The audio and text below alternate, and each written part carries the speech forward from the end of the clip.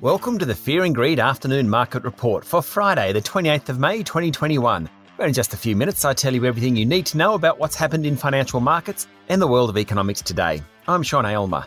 The S&P ASX 200 hit a new record today, beating its previous high on May 11 and closing at 7,180 points, up 1.2% for today. BHP Group and Rio Tinto led the way, both jumping more than 3%. The other major iron ore miner, Fortescue Metals, said its Iron Bridge project could cost as much as $1.2 billion more than first thought, in part because of higher labour costs and a strong Australian dollar. The project will now cost around $4.4 billion, and Fortescue's share price finished down slightly. All the major banks rose today by more than 1%, with Commonwealth Bank closing above $100 a share for the first time. Overall, nearly three-quarters of stocks on the bourse rose today. The one sector that didn't do so well was the tech sector, with Afterpay and Xero both down more than 1%. Ingham's Group, that's the chicken people, said profit this financial year would materially exceed current consensus forecasts. Better trading conditions and greater efficiencies have helped the bottom line. Ingham's share price jumped 8% today, the best of the top 200. Other strong performers were South32, up 5.6%, and Corporate Travel Management, up 5.5%. Among the worst performers were CSR Limited, down 5.4% after going ex-dividend, and Newey, which was off 5%.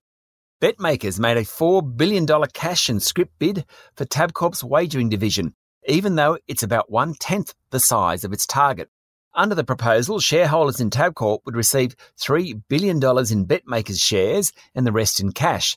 BetMakers is the third party at the table. London-listed Entain made a $3.5 billion bid a couple of months ago, while US private equity group Apollo Management offered $3.5 billion just for the wagering business and a further $500 million for Tabcorp's gaming services.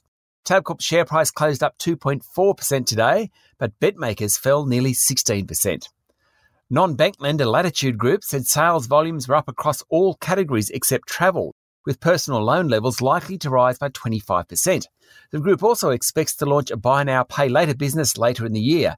Latitude floated just 6 weeks ago with an issue price of $2.60 and has trended lower. On Friday, it jumped more than 3% to $2.53. And BlueScope Steel said it had received support from the New South Wales government for a $700 million plan to extend the life of its Port Kembla Steelworks. The deal could create 1,000 jobs in the Illawarra region south of Sydney.